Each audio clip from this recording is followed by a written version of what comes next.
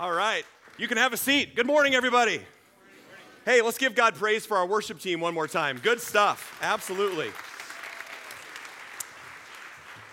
Now, there are some funky sounds coming out of that piano back there. I think I heard the Mario Brothers theme song in there somewhere in a worship song. That's awesome. Well, hey, it is good to see you. Those of you that are up front, those of you that are back there, we love new people at Hope. We love it when the church gathers together and praise God for a full house today. Whether this is your first time or your 100th time, we love that you're here and you are a part of our family. Even if there's not physical space for you, there is always space for you in our church family. We love it that you're here. It is no accident that every single one of you are here. And God is doing amazing things around here, as we've already heard. It's been a busy week. When you came in this morning, maybe when you were walking into your chair, you stepped on some grains of rice or soy or something like that. And that is because we just got done with this major meal packaging event that we did here on Thursday and Friday. So a lot of you were here. Over 160 volunteers were here over 2 days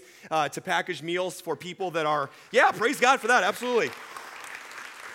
For people that are hungry all over the world, you gave your time to serve in that way, and in just 6 hours of packaging, you packaged over 50,000 meals for those in need. So you can clap again if you want for that. That's awesome.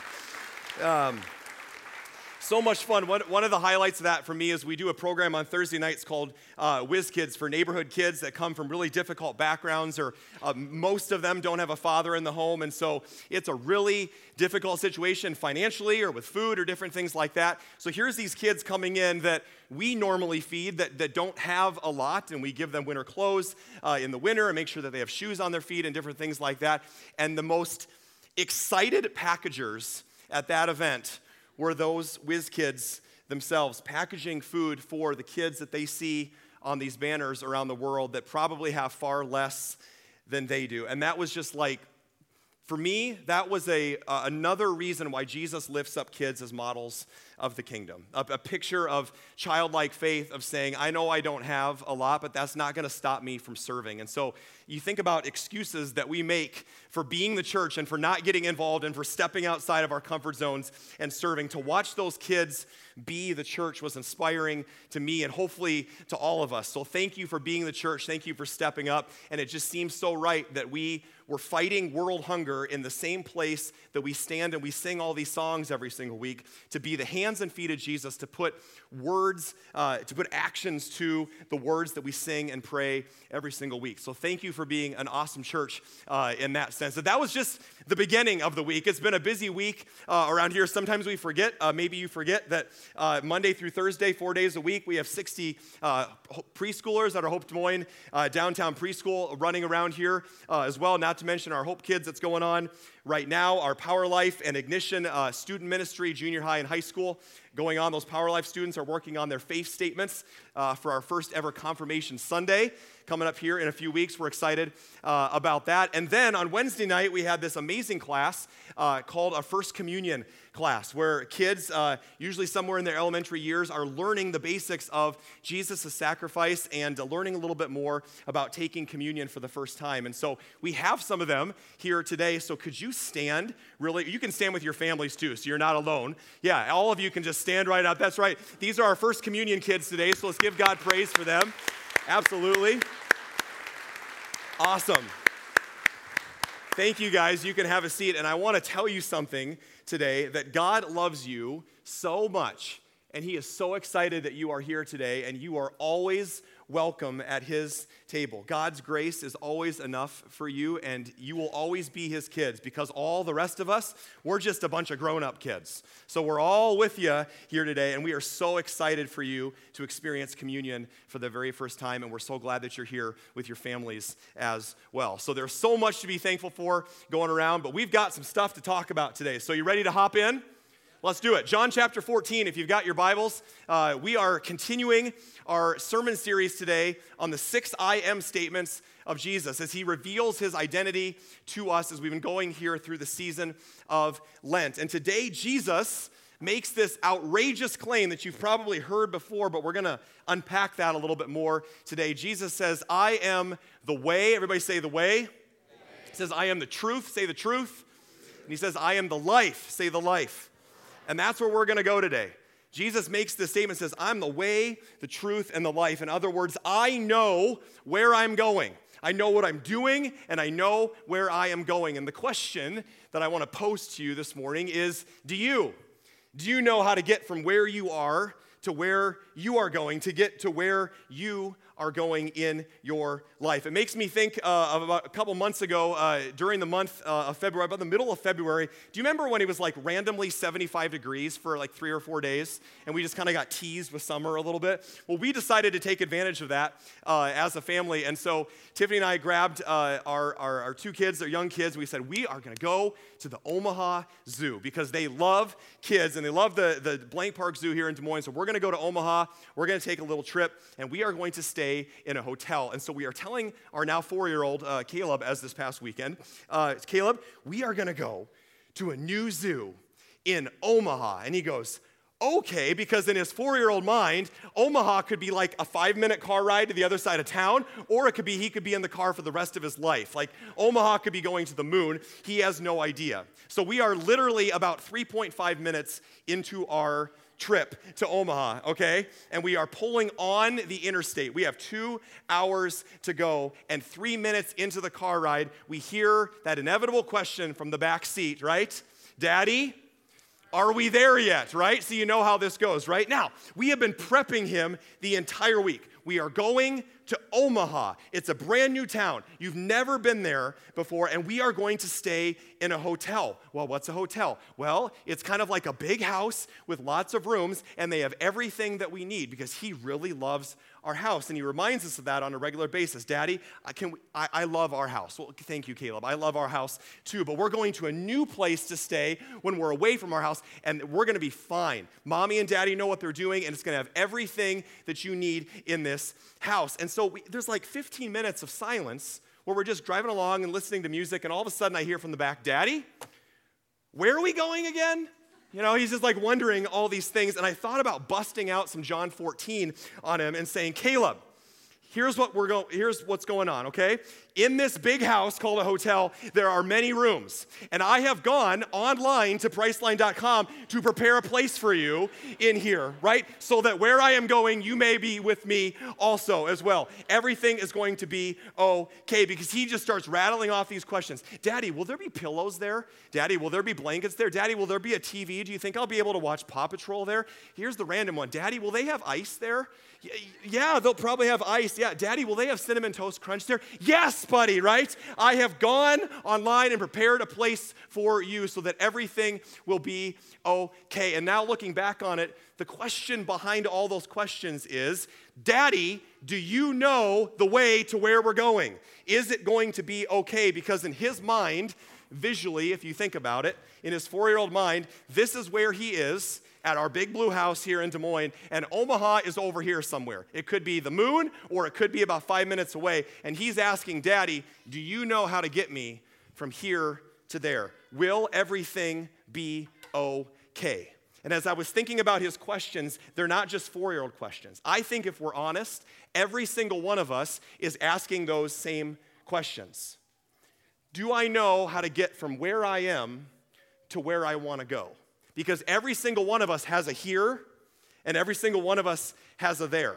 It could be a hypothetical there, or it could be a real, actual destination that you want to go. But we have an image or a desire to get where we want to go in life. It could be as simple as the job I have now to the job that I really want. I know for a lot of you in our community, it's there is no job to I would take any job. For some of you, it's going from no relationship to finding that companionship that you long for. For others of you, it's the current state of your marriage to the vision and the dreams that you once had for what that marriage could look like. It's the current behavior of your children to the desired behavior of your children, to where you want to go. Maybe it's feeling alone to going to living in relationship, to community. Some of you are here and you're not experiencing the fullness of church because God desires for you to be over here in a relationship with Him and with other people, and you are so isolated today. And the desire of your heart is to know and be known, which is our theme for the year. Or it's simply that today You're over here and you are dissatisfied and you are looking for home. You're looking for that place or that sense of purpose and deep satisfaction in your life. And specifically as followers of Jesus, what we are asking is, Jesus, can I trust that you're the way? Can I trust that you're going to get me from where I am to where I want to go? Can I really trust, Jesus, that your way of doing my marriage is the best? That your way of doing my finances and my budget is the best? Jesus, can I trust that when you speak to me in your word about parenting and being a spiritual leader in my home, can I trust that you're the way for that? That when you say make these things a priority in your life, that is the way that's going to get me not just to Omaha, but to the abundant life that you promise? We're all asking these questions today, so we're all in the same boat. Turn to your neighbor right now and say, we're all together. Just tell them that right now. We're all together in this, right?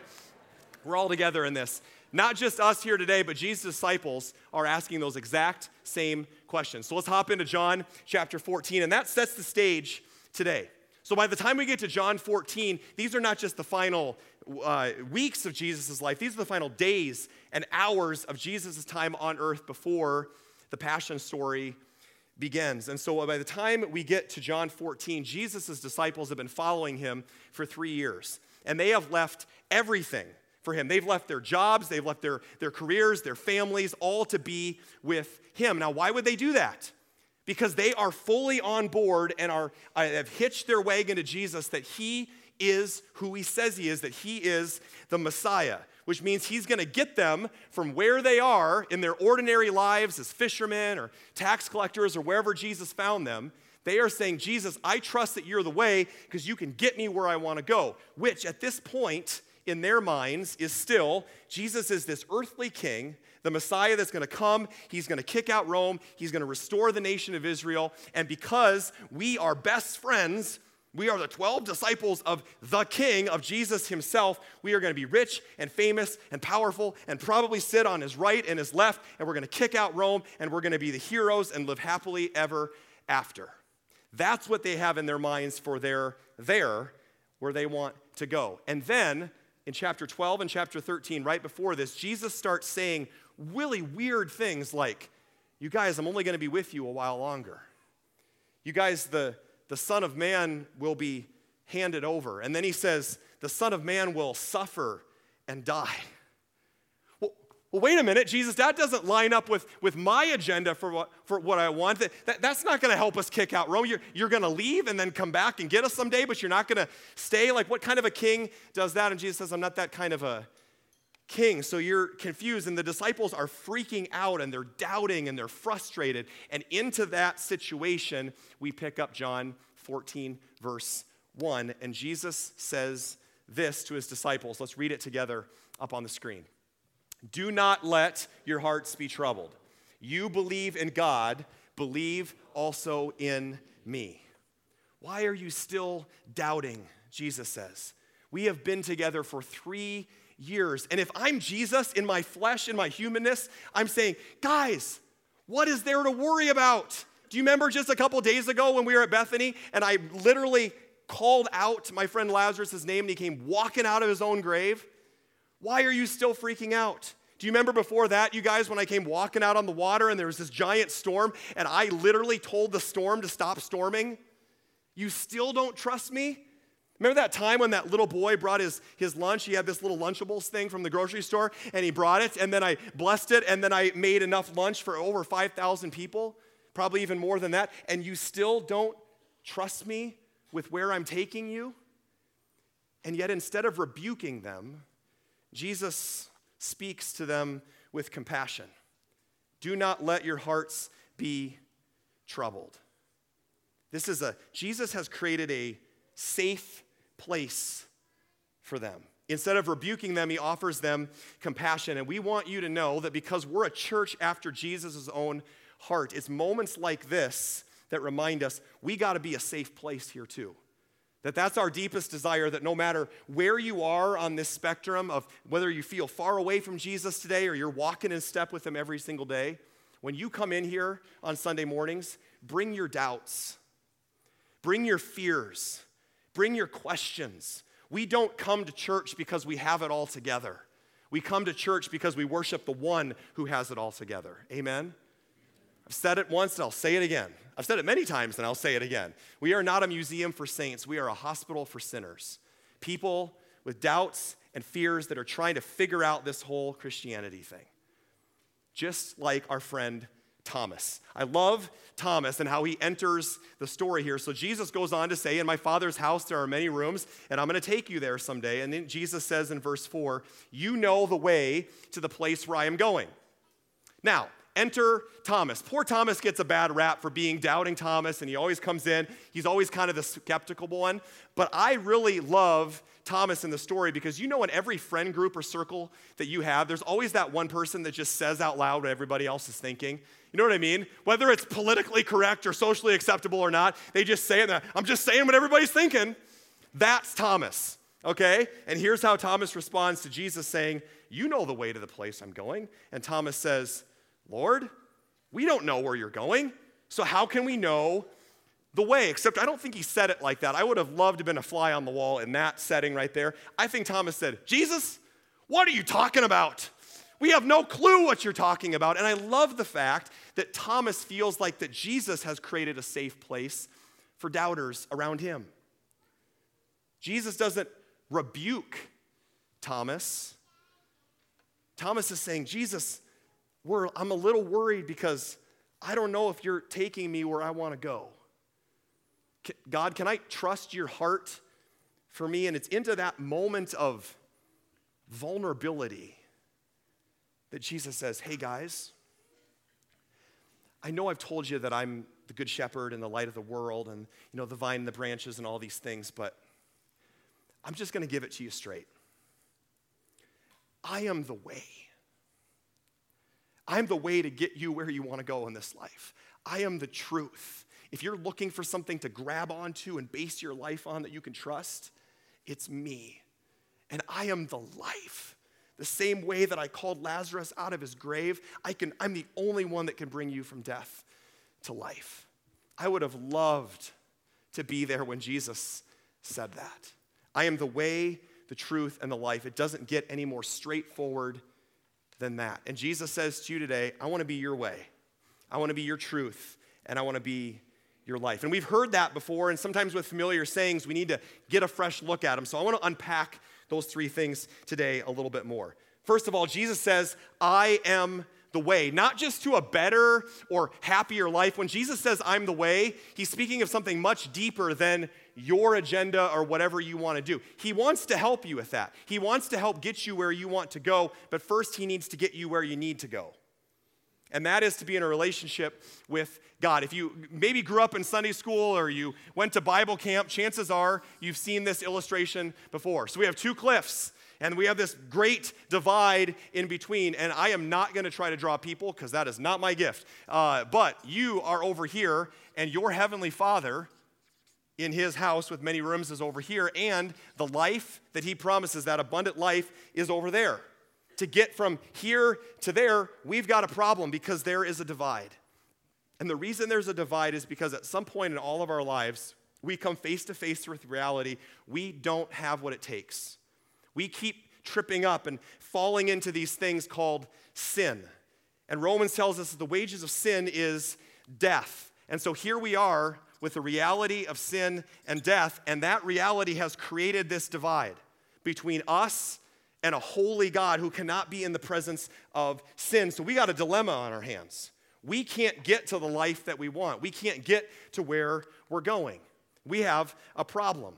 This makes me think of my Bible camp days up at Riverside Bible Camp. One of the ways that I would illustrate this, I draw this, I would have cabins of 8 to 10 elementary or junior high boys, and we had a giant sand volleyball court. So if you can imagine that, I put one cone down on that end, and then 25 feet away, I would put another cone. And I'd say, okay, guys, you see this illustration? You're down here, and God's down there, and the divide between us, the separation because of our sin, is in between. So why don't you try really, really hard to get there on your own strength, to get there on your own power? And so, junior high boys, they're always up for a challenge, like, oh, I can totally do it, And so they start running. This one guy starts from Campfire Hill, runs all the way down, right, and tries to jump, and he gets like 3 or 4 feet. It's not even close. And they're like, I can totally do it. Let me try again. I can get there. They are falling so short.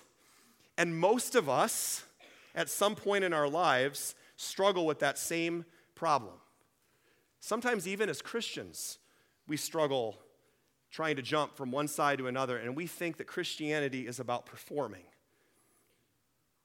When Jesus says, I've already done the performing for you, there's no way that you can bridge that gap on your own. And Jesus says, hey guys, I'm the way. And you don't know it now, but about 4 or 5 days from now, I'm going to be crucified on an old Roman cross. And that is the only way that you can get to where you want to go in the life that you desire so much. And as you look at that illustration of one cone to another so far away, or the divide that we face, most other world religions say, here's you, here's God, good luck. Good luck making it on your own. Every other religion says, earn your way, climb your way up the ladder towards God. Only Christianity did that God come to you and build a bridge and literally come to you so that you could be in a relationship with the Father. Jesus comes to us. He is the way. Jesus says, I have literally brought you from death to life. Jesus says, I have secured eternity for you. Now, can you trust me with Monday morning? Can you trust me with your job? Can you trust me with your marriage? Can you trust me with the fears that you have about the future or where I'm calling you? Can you trust me with that big decision? I have literally saved you and rescued you. I am the one that has put breath in your lungs this morning, that got you up, that is sustaining your life today, and you're worried about Monday morning at work? Sometimes I imagine maybe I'm the only person that struggles with this, but I don't think so. When God seems so far away from where I am, I had a mentor tell me one time, when you're struggling with knowing if God is close and you're struggling with prayer, just put your chair wherever you're sitting and then set up a stool or chair next to you and just pretend that Jesus is sitting right there in the room with you, just as he was with the disciples when they're having this conversation. And whatever it is that you're struggling with the most, that you're most fearful of today, imagine that Jesus, the God of the universe, is sitting next to you, looking right at you, just listening with those eyes of compassion. And you pour out your heart to him, and then he looks back at you and says, my child, do not let your heart be troubled. I got you. Trust me. Put yourself in the story. And what are you feeling in that moment? Jesus isn't teaching this statement in some apologetics class in seminary. He's talking to you today. He's looking you in the eyes saying, whatever you got, whatever's standing between you and being a fully devoted follower of Jesus, I've taken care of it. You don't have to worry. Jesus says, I am the way. But he also says, I'm the truth. I'm just going to spend a little bit of time on that because there's a lot here. But what I want to tell you is when Jesus says, I'm the truth, he's saying, I'm the truth because I'm the way. Okay? Nobody else can say that they can bring you from death to life. The reality is, if God is truth, then Jesus is the perfect example to us of what God is like. In other words, if you want to know what God is like, if you want to know the truth, get to know Jesus. That's why I love in Colossians 1, he writes, Jesus is the image of the invisible God. Does anybody else feel like God is kind of distant sometimes or far away? And you wonder what he's like? God, you really care for me? Are you there for me in this struggle in my life? Look at the life and person of Jesus. Nobody loves like him. Nobody forgives like him. Nobody picks you up when you fall down like him. Nobody serves like him. Nobody leads like him. Nobody has his grace and compassion. Nothing is more true than Jesus. And yet we give the disciples and the followers of Jesus a really hard time when it comes to trusting Jesus and do you believe the truth when it's right in front of you. But really, it's the religious folks. It's Jesus' own people, the Jews, particularly the religious leaders, many of the Pharisees, that miss the truth when it's standing right in front of them. And I don't know how I made this connection, but in some weird, my pastor mind makes this connection between the Pharisees and a character in the Field of Dreams. So that's where we're going to go today. Do we have any baseball fans out there? Wow, somebody upstairs. Wow, 2 of you. Okay, last night everybody was baseball fans, so they're going to get baseball illustrations for the next 13 months when the baseball season is going on. One of my favorite movies of all time is Field of Dreams, and it's baseball season now, folks, so we can use this illustration. There is this scene where you kind of know the story. Kevin Costner's character, he's a farmer here in Iowa, and he bulldozes his farm, builds this baseball field because he hears a voice. And he trusts the voice. Does that sound familiar? He trusts the voice of the one above, and he follows it, and then he believes the truth. These baseball players start coming out of the field, and everybody can see it except Uncle Mark. Because he doesn't believe, he can't see. But because Ray and his wife and his daughter and everybody else there, they choose to believe, and so they see. But Mark, just like many of Jesus' own people, including the religious leaders, can't see the truth that these players are right in front of them. Let's take a look at this first clip. When you see the truth that is right in front of you, you hold on to it no matter what it takes. And here's the amazing thing. Mark is a perfect representation of somebody that when the truth is right in front of them, they can't grasp it. Most Jewish boys, when they would learn from rabbis, they would study the Torah, and of the many different things that they would call the Torah, which is the first 5 books we know as the first 5 books of the Old Testament, this main book that the Jewish people held so highly. And because of that, they would often call the Torah the way. Sometimes they would call the Torah God's truth. Other times, they would call it the path to life. So here you have all these young Jewish boys, including the rabbis that are teaching them, believing for thousands of years that the Torah, which points to the Messiah, is the way, the truth, and the life. And one day, this rabbi from Nazareth shows up and says, "You know all those stories you've been reading? I'm the way. I'm the truth, and I'm the life." There's a game going on, Jesus says to you today, and he says, I don't want you to miss it. The truth is standing right in front of you. And I know we live in a world and we live in a culture where it's sort of, I don't know, cool to keep an open mind, and because truth is all relative anyway. And you know, a lot of people say, I don't want to say that there's an absolute truth, that there's one truth, because then all of a sudden I'm hypocritical or I'm judgmental and I'm closed-minded, and I don't want to be closed-minded, so I'm just going to keep an open mind. And Jesus says, you know, the reason you keep an open mind is to fill it with something when you see it, and Jesus says, you're not going to get a better offer. So many people say, I just want to keep an open mind in case something better comes up. Jesus says, this is it. There's nothing better than me, and there's nothing more beautiful than my church.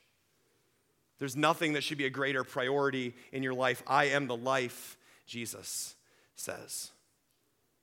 Which kind of lands us at Jesus' final word, I am the life. The thing that we often miss when Jesus makes these I am statements is if he really is the light of the world, if he really is the resurrection and the life, if he really is the way, the truth, and the life, you can't go halfway with Jesus.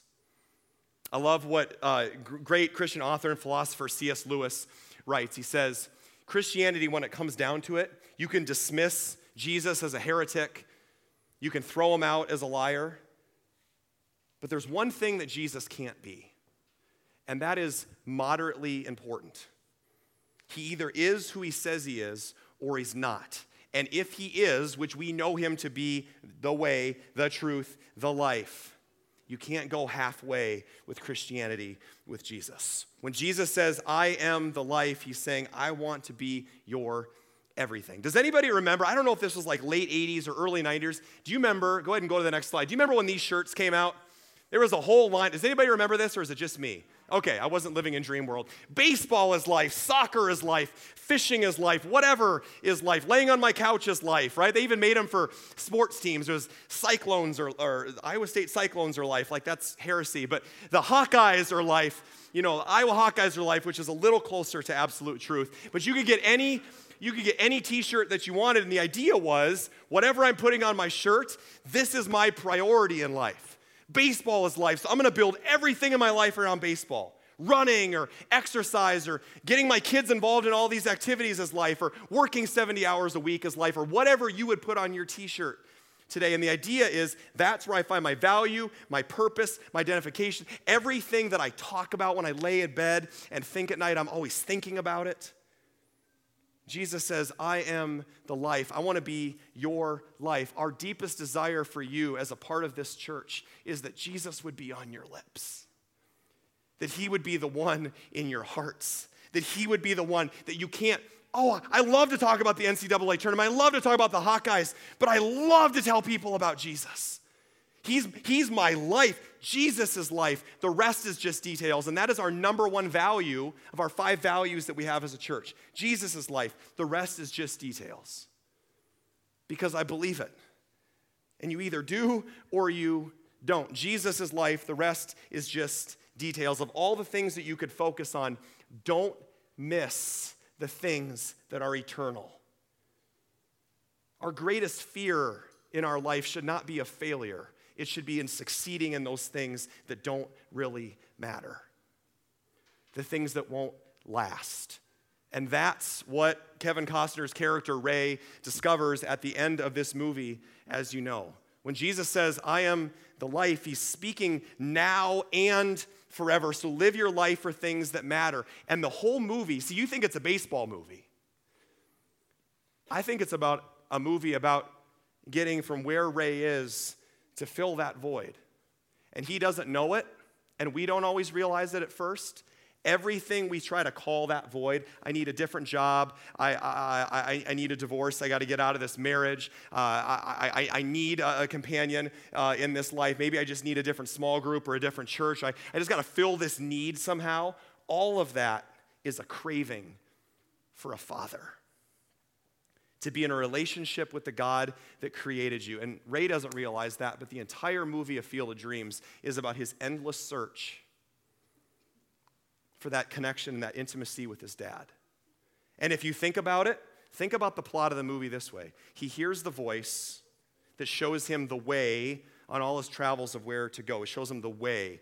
And because he believes the truth, the players that are right in front of him, he discovers at the end in this final clip the life he's been looking for, which is, he describes heaven on earth. The eternal life that Jesus offers that starts now. All for the purpose of being reconnected with his Father.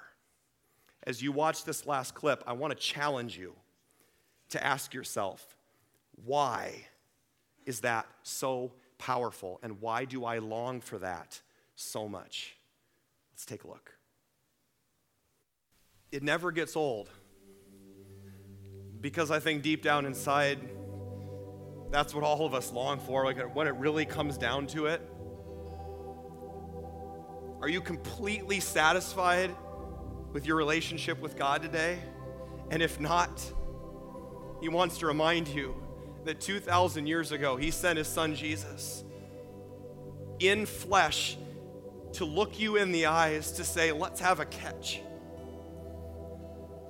I want to know you. I want to walk with you through this life. I want to be in relationship with you so that you can experience that intimacy that you were created for. Jesus says, I want to be your way. I want to be your truth. I want to be your life today. When he looks back up at the house and sees his wife and his child, do you know what he's realizing? Life is about relationships.